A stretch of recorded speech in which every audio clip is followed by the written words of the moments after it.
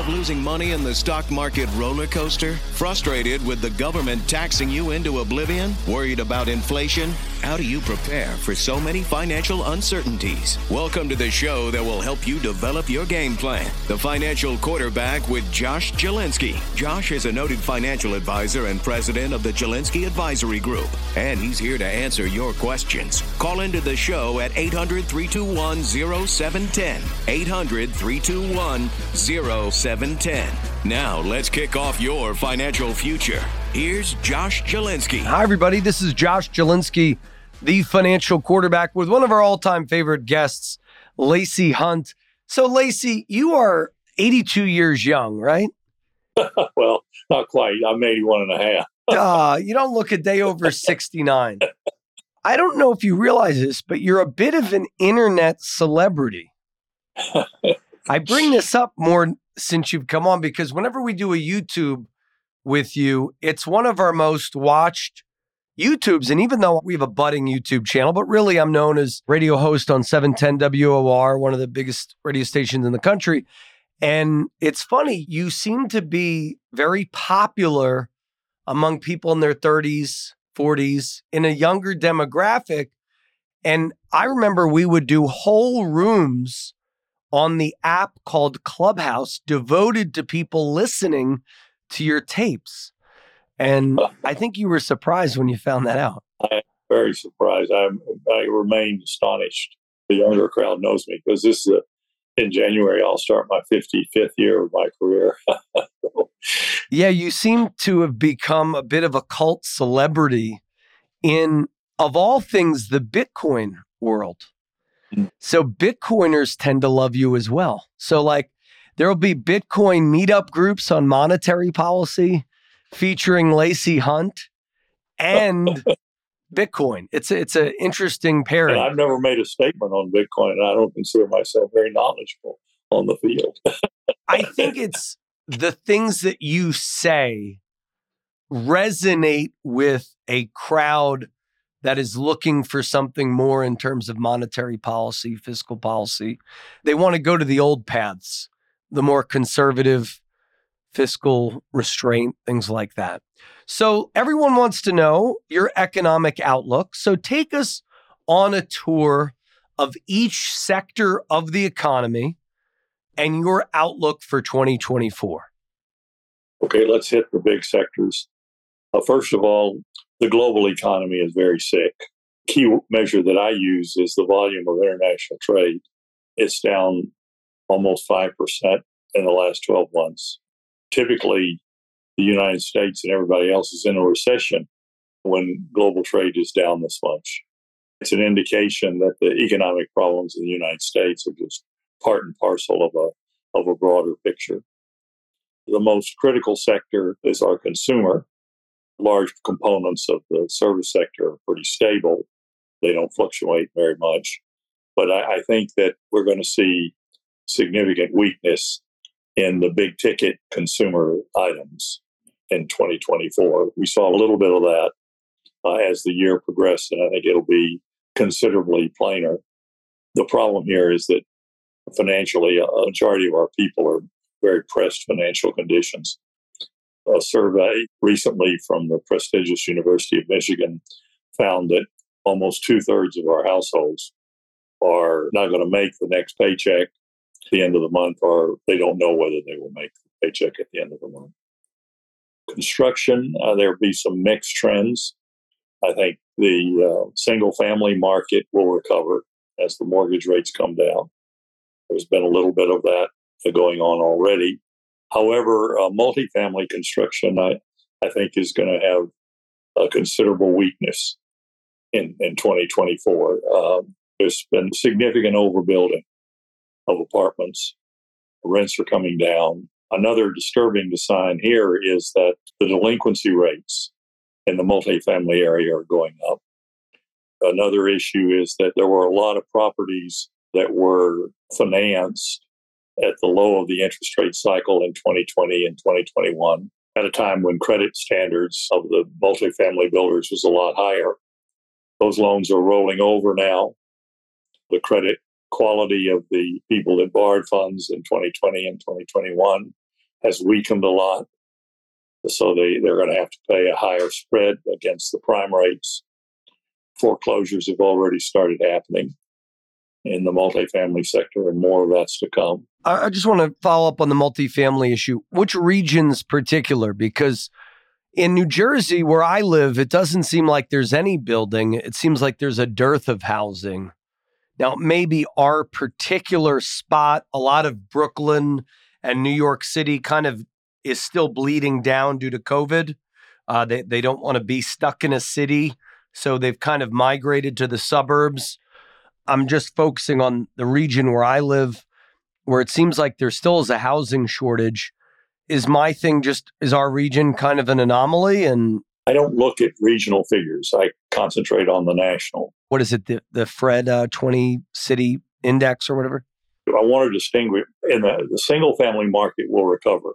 My problem is not the single family. Okay, it's multifamily because they use cheap money. The multifamily sector is the one where I see the difficulty. I agree with that 100%. Yeah. I think that the rents are coming down from the big firms that survey this. One of the series that I've seen, which has been pretty reliable, shows that rents are now down in the 3 to 4% range from a year ago. And that's where the delinquencies are. We've overbuilt. One of the areas that probably received more of the excess liquidity in 2020 and 2021 was the multifamily sector. And that's the one that's the most vulnerable. Yeah, definitely. I remember in 2020, people would say, oh, you want to get rich quick? Become a multifamily landlord and use the cheap money to buy, $10 million buildings. Then the rents will pay your note, all this other stuff. People were on all over social media talking about multifamily, and now it's kind of a scam. Not a scam, but so where do you get your data? So if I want to look or show our viewers, where are you seeing this negative news in multifamily, just so I could reference it? Well, I think probably the Redfin survey on rents is the best place to go. Redfin? Yeah, Redfin. They're a big realty firm that collect information and the weakness in rents. Also, if you Google foreclosures of multifamily apartments that have been taking place, some of those articles have good descriptions of the problem, the general overcapacity, the fact that a lot of projects were financed at very, very low rates. They had 2 or 3 year financing on really a long-term investment. Those loans have to now be refinanced. The cap rates were very low then, which means you could borrow a substantial amount of what you had invested in the project. Now the cap rates are considerably higher, and so you cannot borrow as much against the property. A lot of people went in with very thin equity because it was considered such a sure thing, just as you said. And I think there's going to be quite a fallout in that sector as we go through the year. Definitely. So just Google multifamily foreclosures and I should see some stuff. I saw the Redfin data. Yeah, there have been several projects that have gone on, and there will be more. But who do you trust when you look at data? Generally Redfin? And you can also look at the housing figures and look at the multifamily versus the single family and look at the amount of the multifamily construction that took place over the last 3 years. Been extremely high. And it was really outside what the demographics require. And that's a key fundamental element in my forecast for that sector. So let's go to commercial real estate. I'm kind of worried about the same thing in multifamily for commercial. I look at the Moody's office vacancy rate, which is the lowest now since the 1990s. There's a very, very substantial oversupply of office space. I think that sector will be weak not only in 2024, but for several years. We're going to have a long-term workout situation here in the office sector. What do you think will precipitate its increase again? I mean, COVID, obviously 2020, low rates, people buying commercial buildings in 2020 before the sort of COVID meltdown. That makes sense. Almost the same theory behind the multifamily boom and then bust. People aren't returning to work. I'm seeing places like Regis and IWG. They're even retooling workspaces so people, for $300, they get a room, or for $1,200, they get an office. So they're kind of changing the way people go to work now. Is it just people aren't renting 5,000 square feet buildings anymore? Well, also keep in mind that if you look outside of your high multiplier sector, which would be the big ticket items, both the business and the consumer sector, international trade and the like.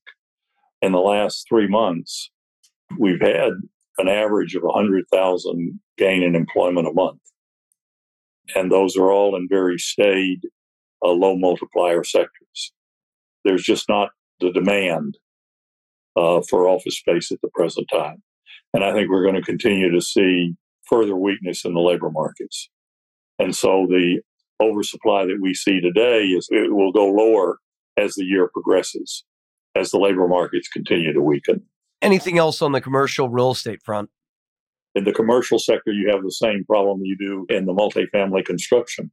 There was a lot of interim financing that was arranged at very, very low rates, which allowed construction to go forward at a very substantial pace.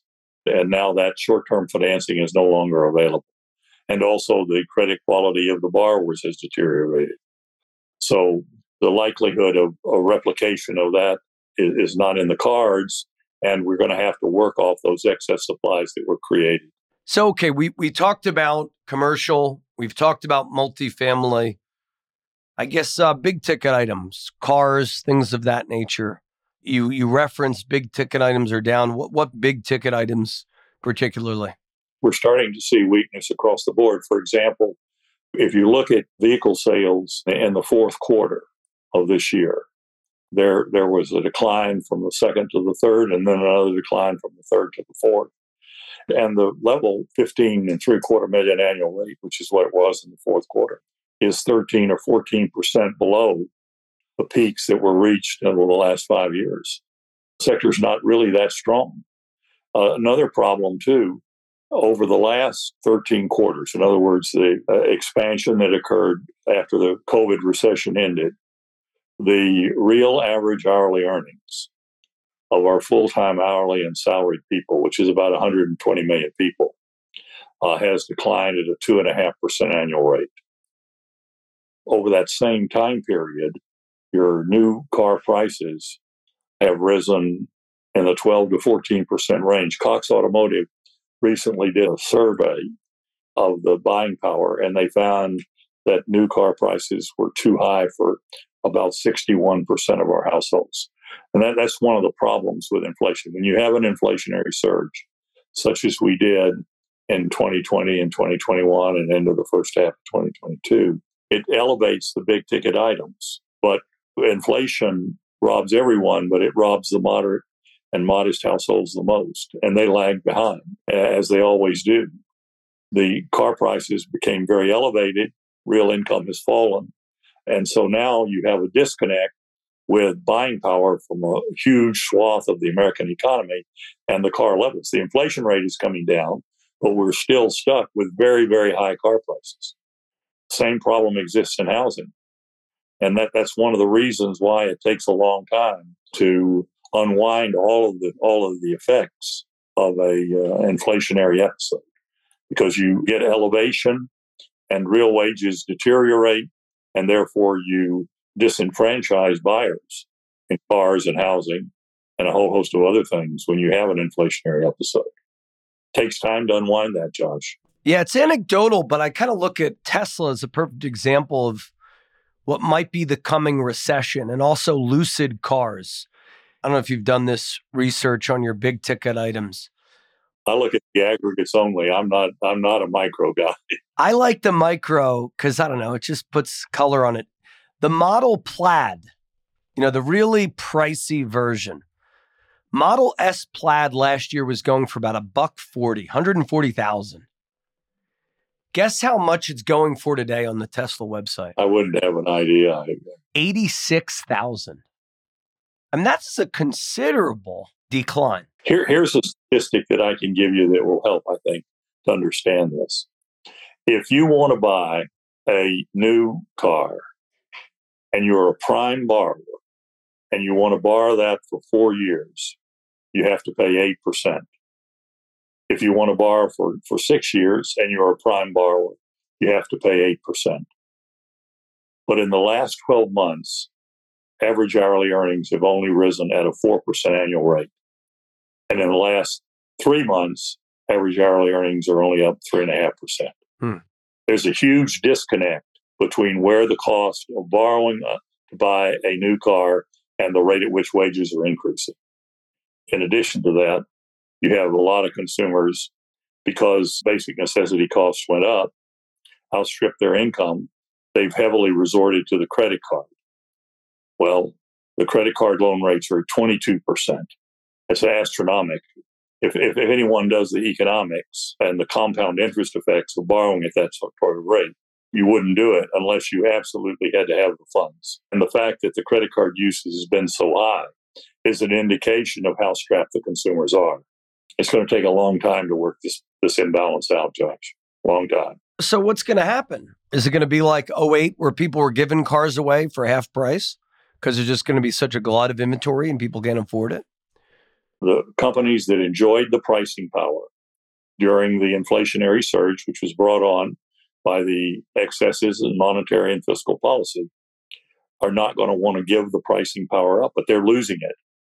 I mean, we're seeing a steady drumbeat of information from chief executives in a lot of different fields where the pricing power is going away.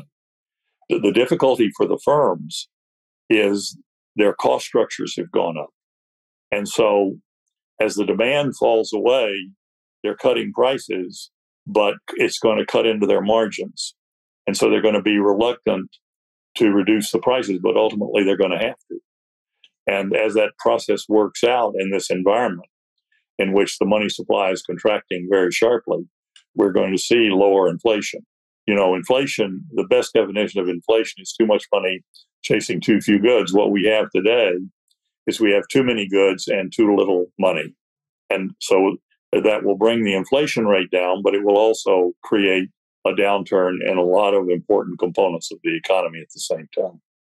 So sort of your disinflationary theory is coming true before our eyes. So it took a couple years because of COVID kind of dislodging things.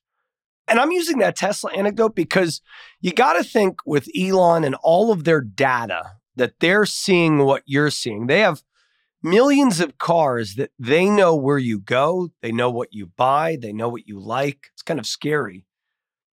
And the fact for them to drop cars so significantly in price before the Fords, the GMs, the Ford F-150, I believe is the best-selling truck.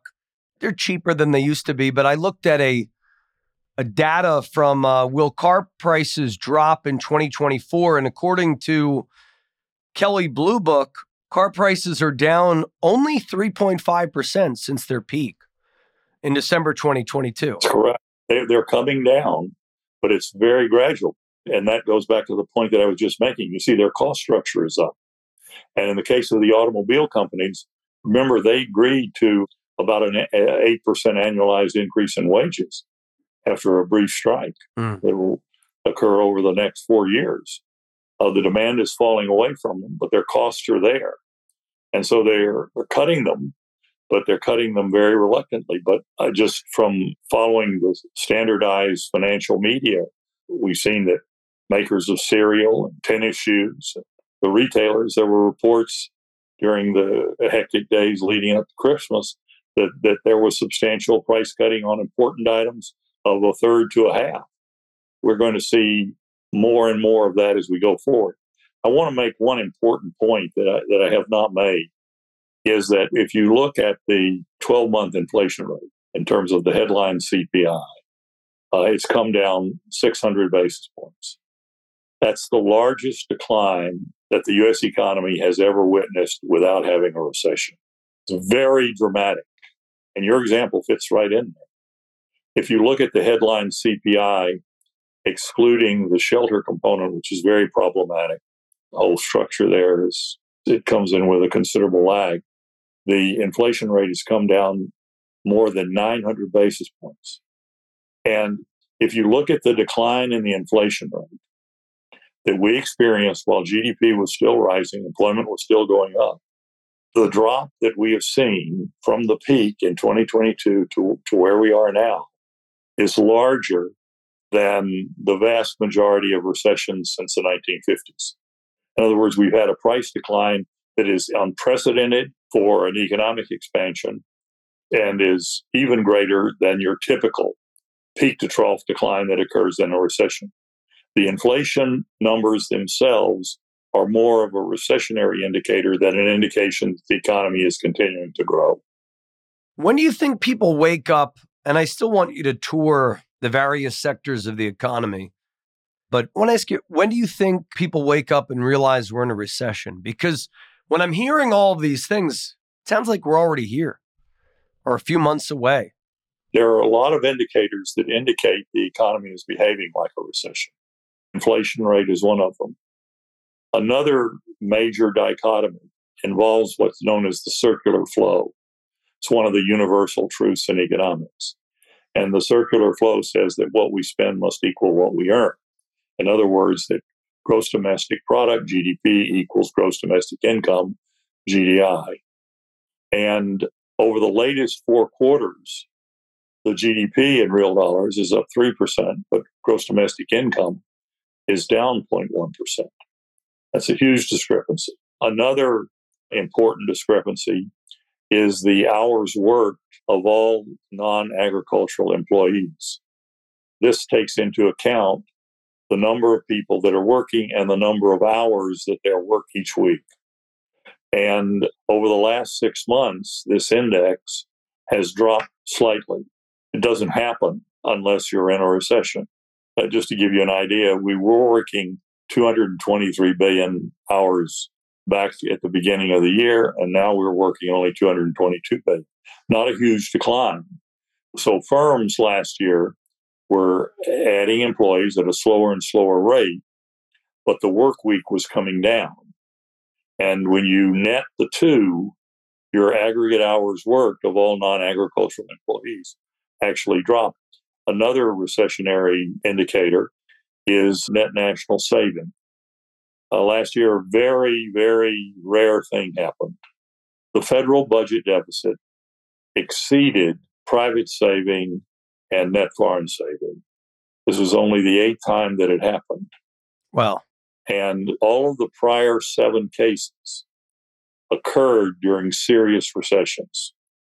4 of them occurred during the Great Depression from 1930 through 1933. And then we had another 3 years in the Great Financial Crisis recession and its immediate aftermath. Very, very unique situation. So there are important indicators that indicate the economy is behaving like we're in a recession. The GDP and employment is still rising, but I think that we have to keep in mind that the leading indicators of the economy, money supply growth, bank credit, money supply is contracting very sharply. In the last 12 months, 24 months, and 36 months, we have declines in the way I like to measure money in real terms. The 1 and 2 year record rates of decline. Over the last 3 years, we've had a decline of 4% per annum. Historically, money is growing at 3% per annum. Last 3 years, we're contracting at 4% per annum. Bank credit's a lagging indicator. It normally doesn't go negative until you're already in a recession. Bank credit has contracted for the last 12, 24, and 36 months. Another indication of credit stringency is the yield curve. We have an inverted yield curve. It's very inverted. And as a matter of fact, the yield curve has become more inverted in the last month because the Fed kept the short rates high, but the long rates came off. Well, when you have an inverted yield curve, it's very difficult for the financial intermediaries to make a profit because what they do is they borrow short and invest long. So when the yield curve's inverted, you're upside down. Another indication that the economy's process of moving downward is not complete is that the leading indicator index continues to decline, has been declining now for more than 20 months. This process and when we hit bottom is not in sight, in my view, not at all. Do you give credence to the whole yield curve inversion leads to a recession? Have you ever found that indicator to not work? No, it's always worked. Always work. It always has. The timing is different. The leads and the lags are different. Yeah. But the thing about it is that I don't rely on that solely. What I like to do is I like to look at what's happening to money supply, to bank credit, the yield curve, and I also like to pay very close attention to the overnight cost of money in real terms. And here's an interesting point. The last increase in the federal funds rate was August. But during this time period, inflationary expectations have come down. Like I use the numbers from the prestigious University of Michigan. And so in December, even though the nominal rates were unchanged, the real federal funds rate reached a new peak in December. So the real federal funds rate, what's happening to bank credit, money supply, the yield curve, are very critical determinants of what happens to the new car loan rate, the credit card rates. And keep in mind that one of the generalized aspects of this whole process, one of the reasons that monetary policy lags, is that when the rates were down, people locked in their financing for a couple of years, 3 years. But those loans are now maturing. And so the short rates are, 500 plus basis points higher. And that's if you're a prime borrower. The credit standards have deteriorated. The foreclosure numbers are always worth looking at. You ask me what's a credible source of an indication of problem is the foreclosure numbers. In the third quarter, which is the latest numbers that we have, they're up 30% from a year ago. The bankruptcies are up in the high 30% range in the last year. Another good source is the New York Fed's delinquency rates. Virtually every single type of consumer credit item, the delinquency rates have risen. And on the automobile loans and the credit cards, the delinquency rates have doubled in the latest quarter versus 4 quarters ago. These are all signs of monetary stringency and of the effects of the monetary stringency on the financial well-being of the American household. And the process is indication that this restraint is intensifying even into the month of December. For those of you just joining us, I'm Josh Jelinski, the financial quarterback. Dr. Hunt is taking us on a tour of his 2024 outlook. We talked about multifamily. We talked about commercial.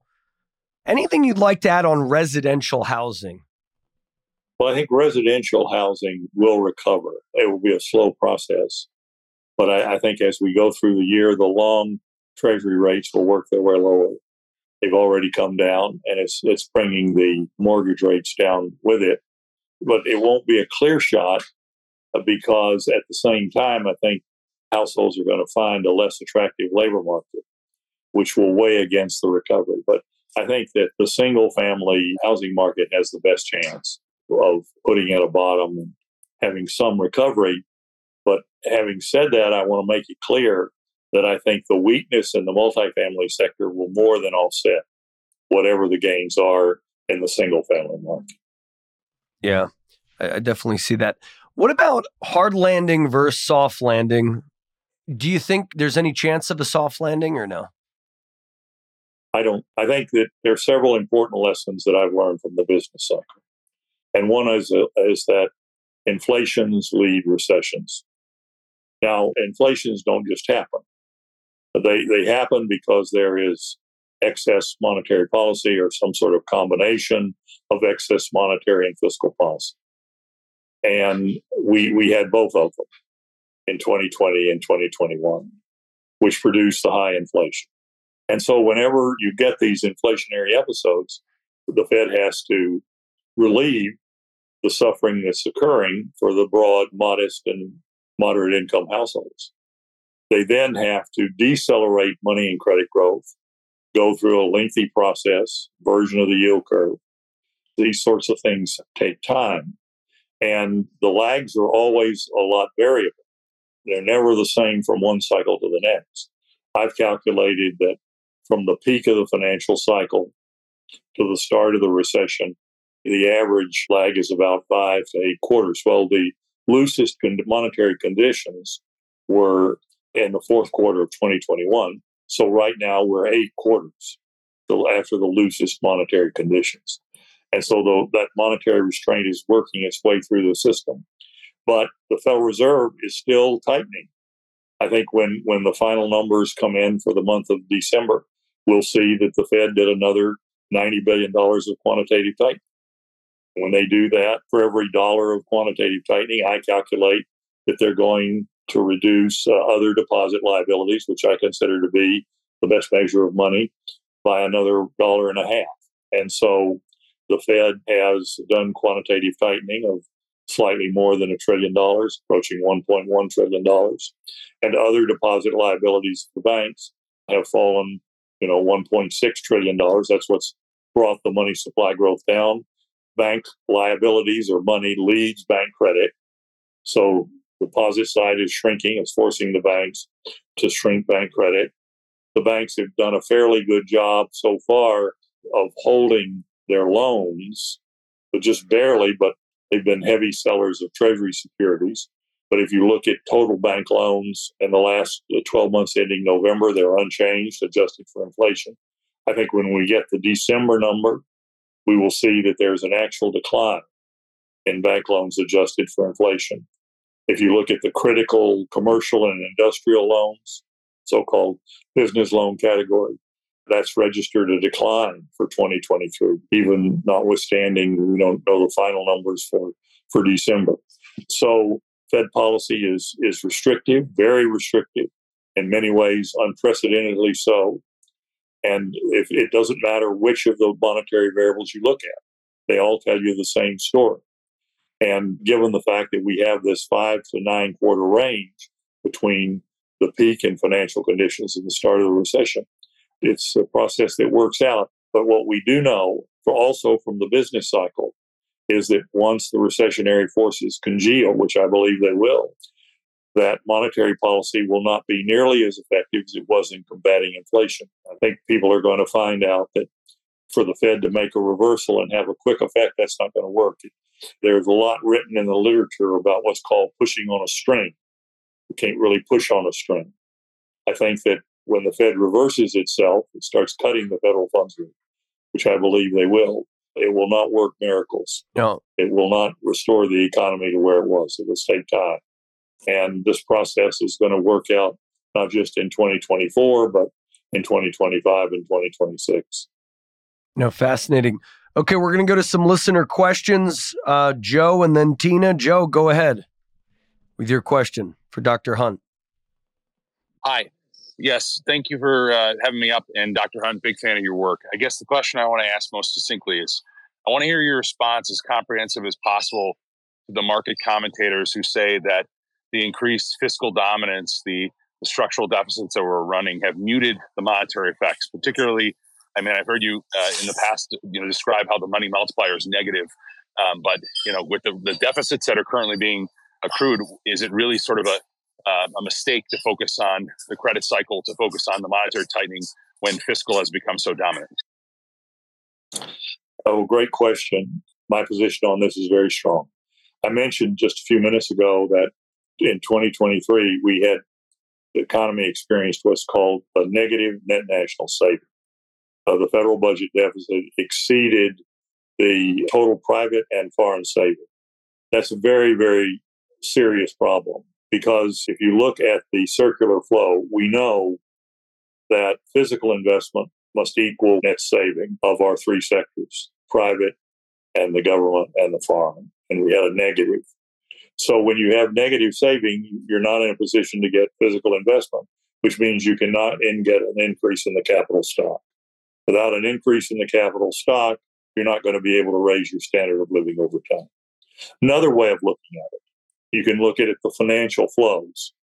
Last year, if you sort of back out the various transactions related to forgiving the student loans and then reinstating them, the budget deficit in 2022 was $1 trillion in 2022, and then it was $2 trillion in 2023.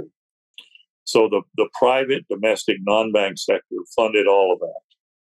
But in addition, the private, domestic, non-bank sector had to fund $1.1 trillion of the Fed's selling of Treasury securities. and the commercial banks selling of another $600 billion worth of treasuries. So the domestic, private, non-bank sector funded $3.7 trillion of Treasury securities. Those funds were transferred from the private sector, where we have a high multiplier, into the government sector, where we have a negative multiplier. There's extensive academic research that shows that when you engage in deficit activities, that you do benefit the economy transitorily for about 4 to 6 quarters, but by the end of 3 years, the multiplier is negative. But we had a massive conversion or shift from private sector resources into the government sector. And that's going to continue in 2024 and probably a long time into the future. I cannot emphasize the importance of the fact that net national saving is now negative. It only happened 7 times before: the Great Depression and then in the Great Financial Crisis recession. That puts the economy in a very vulnerable situation. It basically means Keynes had a statement. He referred to the paradox of saving. And he meant this as to denigrate the idea that what you're taught to do as an individual doesn't work for the global economy. But the paradox of saving doesn't exist when you have negative net national saving, because you're not going to be in a position to fund capital investment, which is the key to a rising standard of living. The federal budget situation is not just a restraining factor for 2023, but it will be a restraining factor for a long time. And there's a new innovation that's sort of now causing consumers to even want to save less, and that's called the buy now, pay later. When you borrow to spend, that's the same thing as this saving. And so the proliferation of the buy now, pay later programs will actually exacerbate the negative net national saving that we're confronted with, and which the root basic cause is the federal budget deficit. Great question. I'm glad to have an opportunity to explain it. Yeah, thank you, Joe. Next up, Tina had a question for Dr. Lacy Hunt. Go ahead, Tina. Hello, Dr. Hunt. I've learned a lot from you, and I really appreciate you doing these spaces. You impart a lot of wisdom to people from your years of experience. I have a question regarding recessions, but how is net national savings calculated? I might have known this at one time when I took economics, but I took economics both like 40 and 30 some odd years ago, and I don't recall how net national savings is calculated. First of all, it's in the National Income and Product Account, so you can get it from the Bureau of Economic Analysis. But that's not my question. Because it's a great question, and it tells me that you're sincerely interested in the process. And we know that GDI equals GDP, right? That's the circular flow. That has to be. But by algebraic substitution, we know that physical investment I must equal saving, net investment, and the parlance of national accounting excludes depreciation. So net investment excludes depreciation, net saving excludes depreciation. Also, by algebraic substitution, the foreign saving, the current account deficit, is the inverse of foreign saving. In other words, if you run a current account deficit, the rest of the world has to take your IOUs. So foreign saving is the inverse of the current account. Now, the private saving is the household saving plus the government. So when you have negative net national saving, what that means is that the household saving plus the government saving, which we define as private, plus the foreign saving, which is the inverse of the current account, exceeds the federal budget deficit. That's the definition. I'm glad you asked it. It's an indication you're really trying to understand the concepts. My hat's off to you. So, okay, who do we got next? Deer Point Macro has a question. Go ahead, Deer Point, for Dr. Lacy Hunt. Yeah, thank you so much, Josh. So, Dr. Lacy, just a question here, and it's kind of in regards to some work that I've been doing on the back of Robert Solo's growth model. And unfortunately, we had his passing, which is, kind of a big blow to economics and the profession in and of itself. But Solow was a great thinker. He worked in the confines of the production function. The production function, exactly. And so, I've been kind of looking at two derivatives. First, kind of measuring the height of a Z vertical, which I don't want to bore people with technicalities, but the first derivative of that is going to be capital. And what I've kind of found is, capital utilization is always brought to an optimum during a business cycle in developed countries like the United States. The priority of capital income is kind of the center of the circular model. And capital obviously has the advantage over labor, and kind of getting to the question here. That's a critical point. It's a critical point in the circular flow. No question about it. In the circular flow, but unlike capital, labor never seems to reach its optimum utilization. And so, obviously capital comes first in kind of the idea of capitalism. And since, the 1990s, the utilization of labor has been getting worse and trending, upward. And so we're seeing an increasingly unmet potential of labor utilization. So do you see any kind of problems with this going forward? Or do you just think that this is where we're going to see kind of what Robert Solow started to point out with the Solow residual, where we see more of a shift to, things like total factor productivity and increasing output instead of utilization of labor, especially in developed markets? Thank you. I don't see it changing. And this is my own personal view here, but... Can you rephrase his question for people who speak plain English first? No offense, dear, but just for broader listeners. Whether we can get a more productive effect of our labor pool than what we have historically done. That's the way I interpret his question. And I'm not a labor expert, but I'm going to give this a shot because it's such a good question and an insightful question. I'm afraid that our educational system is failing us very significantly. We've greatly increased our expenditures for education, but the results are getting worse in terms of the real serious measures of educational achievement. And as a consequence, I don't expect it to change. But let me address another aspect of the aggregate production function, and which, of course, Solow did so much for us to work with. I believe that the condition of negative national saving means that we've placed a constraint on capital, that you're not going to be able to increase capital unless you have positive net national saving. And so if you're in a situation of negative net national savings, such as we are now, it means that you do not have the resources to fund new projects, as meritorious as they may be. You do not have resources to fund a larger federal budget deficit. The resources have to be clawed out of the existing capital stock. That's an entirely different situation than has been the normal case. So I view the negative net national saving as a constraint on the operation of the aggregate production function, as long as this condition exists. And I don't see any way around it currently.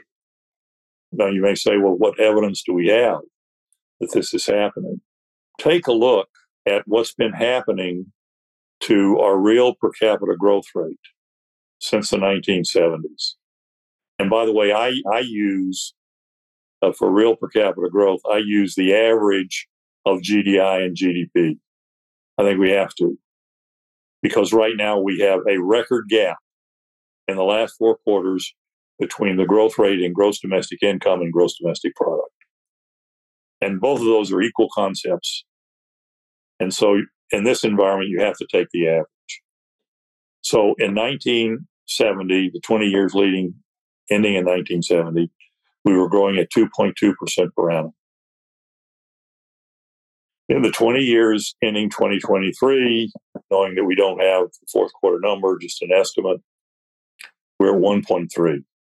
We have lost a half of our real per capita growth rate, which is the key to the standard of living.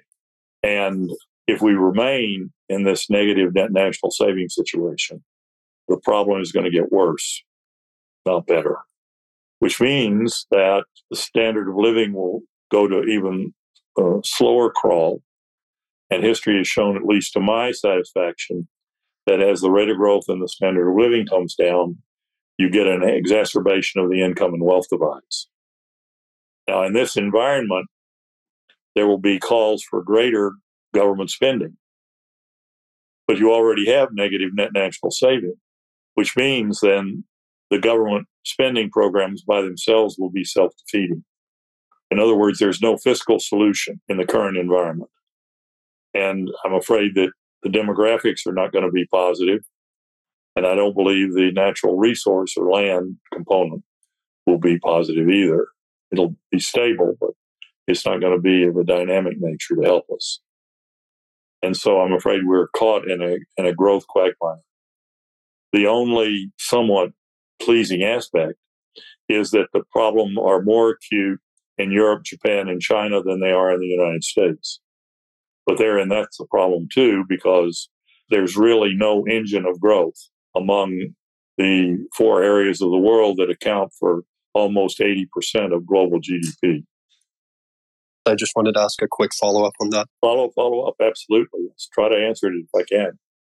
Thank you so much. So with that, given a decline in capital stock, and I've done some work on this where I believe soon the pace of, and maybe for people who don't know capital stock, just think of it as plants, machinery, equipment, or real economic assets, just to keep things simplistic for those listening. I'm glad you said that, because we're talking about tangible assets here. Many people assume that accelerating money supply growth is an antidote to that problem. It's not an antidote. Not at all. You need tangible assets to be available. In other words, to fund an increase in the capital stock, someone has to push back from the dinner table. You have to have resources to be allocated to the capital stock. Glad that you emphasize that. Go ahead with your question, sir. Oh, yes. Thank you so much. So kind of the work that I've been doing, I'm predicting probably in the next decade that the rate of capital consumption will outpace the rate of new investment in the capital stock, which I think is going to be a very dire, or maybe for less, think of capital consumption as depreciation again for those kind of in the audience. And so I believe, kind of in my view, and this is kind of where I wanted to get your opinion, is what we're going to see is a more rapid decline in the real economy and a further increase in financialization, which means, more debt to generate a dollar of GDP, which, I think as well is probably going to contract further the velocity of money, as kind of Irving Fisher himself pointed out. And, as a function of that, we're going to be in this kind of perpetual debt cycle to generate growth. And again, yes, America's not as bad off as China or some other nations. But do you ever think that we're going to get to a point where something changes, or is this just going to be the path of growth forward, where now financialization has been made so much more attractive because of what the Fed did in 2008, removing the moral hazard for managers across, kind of different sectors, where it's more attractive to be in financial assets than in real economic assets, because one, they're more liquid than real economic assets, and the rates of return have been more attractive. And so do you just think that this is going to be something that's going to be perpetual and further exacerbated, where, like my predictions, 10 years, 15 years down the road, capital consumption will outpace investment in the capital stock and everything's just going to flow into financial assets? I have the same position that you do. And I look at those trends. I'm afraid that the net depreciation is going to rise. And I don't see a pathway to restoring positive net national saving. In several instances, I've called that the race to the bottom. And I don't like to use that kind of terminology, but we've actually taken monetary policy to too great of an extreme. The fact of the matter is, the Fed's actions can be used to help things at the margin, but they cannot be used in a massive way, such as we've tried in the past. They work for short periods of time. And if you're a trader, you may like that, but unfortunately, that doesn't help out the vast majority of our people, makes them worse off. Your logic seems impeccable to me. I applaud you for reaching those conclusions. Thank you, dear. Go ahead, Joe. You're on. Yeah. So, Dr. Hunt, just as a follow-up to my earlier question, I understand your commentary about fiscal can't get us out of this. We're in sort of a negative growth spiral. But the fiscal can certainly delay the inevitable, right? I mean, isn't that going into election years? Isn't that to be expected? I mean, isn't this recession something that could be put off considerably for quarters or even years by increased fiscal spending? There is a short-term multiplier. Multiplier is positive very slightly for the first 4 to 6 quarters. But then it turns negative. It's negative at the end of 3 years. But you see, fiscal policy is also responsive to inflation.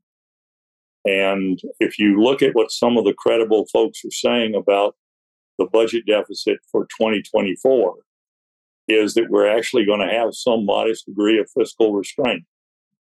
I get my budget numbers from Don Schneider and Andy LaPerriere at Piper Sandler.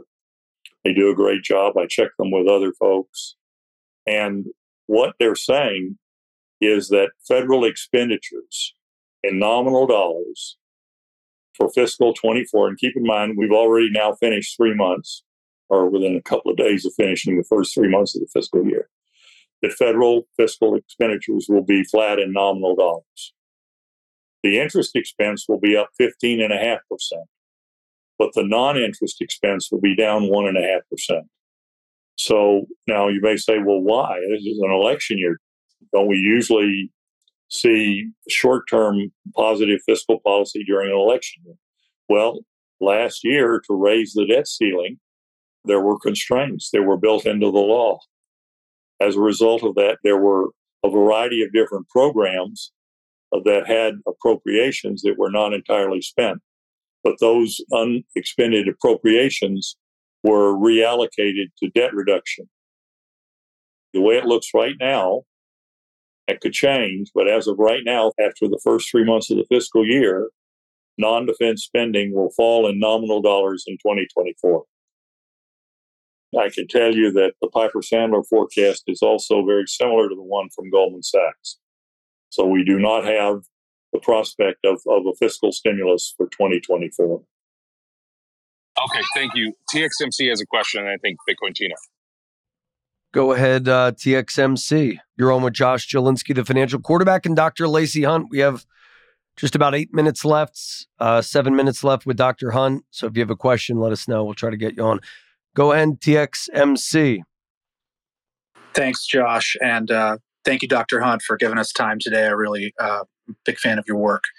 One of the things I've been doing some research on and trying to learn about, pay a lot of attention to, is credit. And I think going into 2024, one of the stories that has not yet been resolved and we don't know the outcome of is the refinancing of corporate America at the new cost of money, which predominantly has not happened at the speed of this tightening cycle. And we've moved so far away from where rates were when corporate America last accessed credit in mass.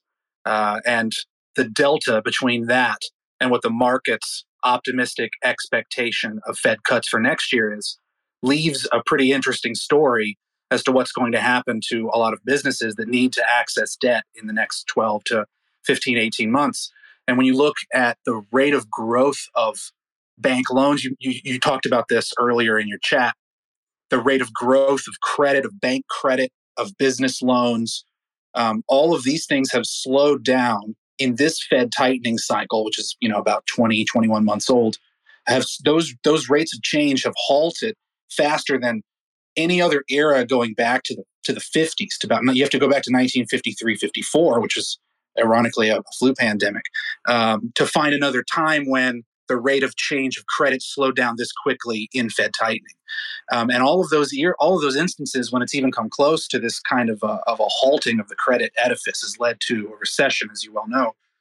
And so what I'm kind of wondering about heading into this next year is how does that story play out? The delta between what the market thinks the Fed is going to be able to cut in a cycle when we have had inflation, and what is actually needed for corporate America's refinancing not to be punitive based on their current rate, right? And how much of that financing, maybe just in the last couple of years especially, has actually been pushed out of the commercial banks and into private credit, where we're not seeing it on these business loan and series on the Fred website, right? Like that's a more opaque market. And I see all these stories in Bloomberg about how banks are offloading a lot of their risk into private credit, how more riskier businesses are accessing lending in that market, direct lending. The guy from the CIO from Castle Lake just the other couple months ago, he said that he thinks that direct lending is now 50% of the leverage loan market now, and it continues to grow. And we don't know all the risks associated over there. The risk is more concentrated than it is in like the syndicated markets where the banks used to do most of the loan origination. You know, since the GFC, as the regulators cracked down on that on the commercial side, that behavior didn't just stop. It just spilled out of the walls of the regulators' purview and now is with private lending, which has grown. I think now it's $1.5 trillion. I use that $1.5 trillion figure. The banks have 17.5 trillion. Yeah, for my question for you, sir, I guess is just how are you thinking about these risks, as particularly with private credit, and how do you think the story with corporate America needing to refinance at the new cost of money will play out over the next year? I don't see it in equilibrium because the rates are materially higher, and the pace at which the Fed will be able to bring the federal funds rate down will be more measured because the inflation rates, the lagging indicator, will still be above the Fed's target until we get into the, probably mid-year. Maybe it'll be a little sooner, but it might be a little later. So the Fed's response will have to be measured. But your point is very well taken. I see the situation in the same terms you see it. Keep in mind that the number that I'm using is that there's about $1.2 trillion of debt that has to be refinanced. Some of that's held by the banks, some of it's held by the non-bank sector, but the non-bank sector needs funding from the banks too. And it's not just the fact that the loans are maturing and the prime rates of borrowing are higher, is that a lot of the folks that took these greatest risks, their credit quality has deteriorated.